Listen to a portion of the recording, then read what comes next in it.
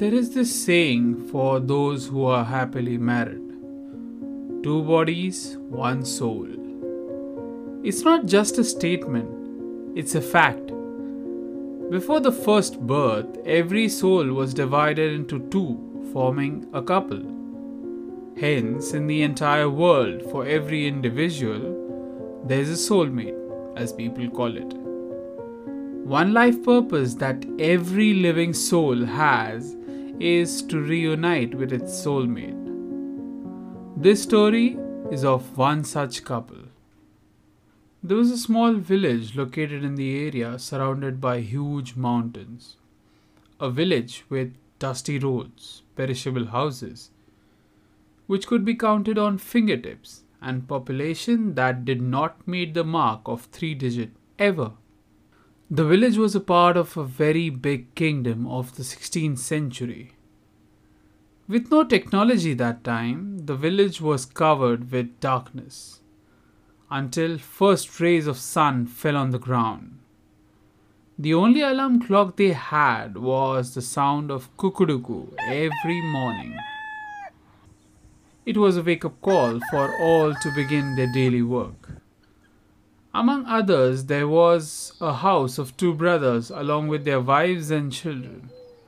The younger one was Sanjay, 60, and his wife Sumitra, 57. The day, like any other, began with the whole family collectively cleaning the house. Then, on the instructions of the elder of the house, all the children were supposed to do Surya Namaskar and other stretching exercises. The workout was followed by getting in queue for bath. Meanwhile, the women prepared the food for all. After having breakfast, Sumitra's husband left for work with his two elder sons who joined him in his work after basic studies. On the way, they would drop the younger two to their school. Sumitra is married for 45 years now. She got married very young with a stranger with whom she got arranged by her parents. But as the years passed, she grew to love this man. Her husband works at a blacksmith workshop where weapons are made for the kingdom, swords, daggers, etc. At work, they spend all the time hammering the molten iron to shape it into a good weapon. By the time it was end of the day, Sanjay felt a bit fatigued, so he chose to sit down for a while. Looking at him, one of his sons asked if he is okay. He nodded while his son just passed. When he returned, his father was sitting still with his head pointing to the ground. He called his father, but no response came from him. He shook him to wake him up, still he wouldn't respond. He called others for help, but it was of no use. Sanjay had passed away. The news of Sanjay passing away while his body was brought home struck like a shock to Sumitra. She sat still in front of the body without a word from her mouth. The people around gathered, mourned for Sanjay's death, but Sumitra didn't shed a tear. This is something wrong. When a person dies and his soul departs from the body, he takes away some life from the ones closest to him. In this case, the closest ones are the wife and children. These people must cry. This is important as the support of life is lost with the death, and in order to move on in life, these people need support of someone else. But Sumitra did no such thing. At the time Sanjay's body was to be cremated, Sumitra was brought there to make her believe that her husband is actually dead. This was against the rules set by the elder of the house, yet an exception was made. Meanwhile, the others were in deep discussion. They were taunting the family about why Sumitra didn't go as Sati. Those were the times where the superstition, what we call today, were followed religiously. But even then, Sanjay's elder brother, who was in charge of the house, was clear in his thinking. He did not believe in sati practice. Why to give life of one innocent person for the other? As Sanjay's body was in flames, the others decided to return back home. Meanwhile, Sumitra with some of the women were still there. While others had turned their backs to leave, one woman screamed, "Sumi!"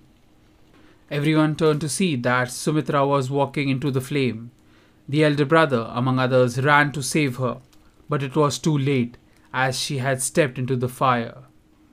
Sumitra stood there as fire engulfed her body. The flames were burning her body, but there were no expressions of pain on her face. Sumitra closed her eyes, taking last few breaths of her life.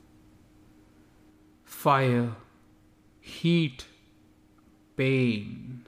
Suddenly, with a jerk, a woman wakes up from the sleep in her bedroom. It's still 3 a.m. She calms herself down.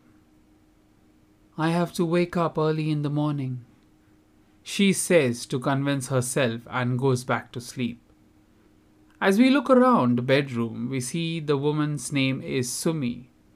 She is a married woman with 2 children, but currently she is sleeping alone in her double bed. Sharp 6 o'clock, the alarm wakes her up. She begins with her daily routine of getting freshened up and cooking for breakfast.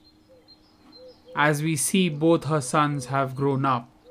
The elder one is already married and is well established in his job, while the younger is in the last year of his engineering. The look around the house suggests that Sumi is living happily in the house with her husband. Her husband is currently retired from the banking job and now at home living a happy retired life. Sumi is a housewife and has a hobby of painting. A series of artwork displayed at various places is the clue for that. For some reason, her husband is not in the house. It's a Saturday, so Sumi's younger son woke up late and is having breakfast. Meanwhile, the elder son arrives. He calls her, "Ma." He tells her that it's time for them to leave. Sumi agrees to it and gets ready with her purse and a bag with tiffin box and fruits to leave. Before getting out of the house, she instructs her younger son about what he has to do regarding food, cleaning and running errands. Then they leave. So it's all happy finally. A female voice interrupts the scene. In a complete white closed room, there is a girl in her 20s talking to a guy in a suit. It appears that she has come to the guy's office for some reason. The office has floor and all the walls painted white, with the furniture white too. On one of the walls there is a display of dancing letters which read as soul matching. We are in the future. Year 2270 to be precise. The technology has advanced even more by then. The matrimonial services have upgraded too. Now they get the soul print of the customer. They look into their previous lives and see if they had found their match back then. Then they get the soul print of their companion and find the person who, with same soul print, exists in current time. The rate of success of the marriage by this method is surprisingly high for that time. So this girl named Sue has come to find her soul match. "Did you find the match?" she asks. "Yes, ma'am. I'm happy to tell you that your previous 2 lives you married to, your perfect match. And it was the same soul match both the times. Now, all we have to do is to get the soul print and find a match," the guy replied. Then he went on typing some stuff to execute some program to scan from database to look for Sue's match. Unfortunately, There was no match to be found. Expressions of disappointment on the guy's face forced Sue to ask him, "What happened? Did you find him or not?" Sue asked. "No, ma'am. There is no record of your soul match on the Forever Young database." Forever Young was one more invention of that time. By doing a small procedure, the regeneration ability of the body is improved tremendously, giving the individual surprisingly long life. It was a choice given to every individual, and those who choose to do the procedure, their soul print was recorded. This is because doing this procedure means defying the nature's cycle of rebirth. She was disappointed and didn't know what to do. Carrying out this life extension procedure was very common in that time. Yet, her match didn't do it for some reason. She was about to get up and leave. "Don't worry, ma'am. If your soulmate is in the plane of the living, then we will track him down. But the scan will take a few minutes." Sue sat down again, thinking there is still hope. Sue had seen many of her friends and cousins who had found their true soulmate and were living happily since then. That was her motivation that brought her to this place. But finding out that she will not be able to unite with her soulmate was depressing. She didn't want to be like her Aunt Jess, who lived her life alone because she didn't find her match. As Sue's thoughts were getting darker and depressing, the guy cheered. "We have a hit!" Looking at the screen, he said that the guy she is looking for is J.F. Sut, and right now he's in a hospital. Sue took the address and left right away to the place. The guy told her that she can pay her later as her meeting with her soulmate is more important. Happily, Sue left and went to the address in a cab. All the way, only happy thoughts came to her mind. Why is he at the hospital? Is he a doctor? Ooh, a surgeon maybe. Yes, surgeons. They're hot. At the hospital, she inquired about him. She was pointed to an ICU room. On the door, there was a label that said, "Patient name J.F. Sut." Fear crept over her as she walked inside. She was shocked to see that it was an old man lying helplessly in the bed. There was no one else sitting there with him, only a get well soon card from his granddaughter. Tears came in her eyes to see her soulmate in the bed, living the last moments of his life. Quietly, she decided to leave. Suddenly, the old man woke up. He asked Sue who she was. He held her hand to stop her. Sue couldn't control herself but burst into tears. Calming herself down, she then explained him the whole story. How she found out that he was her soulmate. Hearing all this, the old man's eyes widened. He started narrating his part of the story. Long ago, when I was 26, it was decided for me to get married by my parents. So, along with my friend, I went to the soul matching service office. It was known Soul Connect back then. I went with a lot of hopes, but all my dreams were shattered as I heard that my soulmate, that is you, did not exist. That is, you weren't alive. Disappointed, I left home to live a lonely life. Since I couldn't meet my perfect match, there was no point in living forever. The technology back then was not that advanced to find out what happened to you or when you will be born. So I did not carry out the procedure of forever young. Later in my life, I did get married and have children.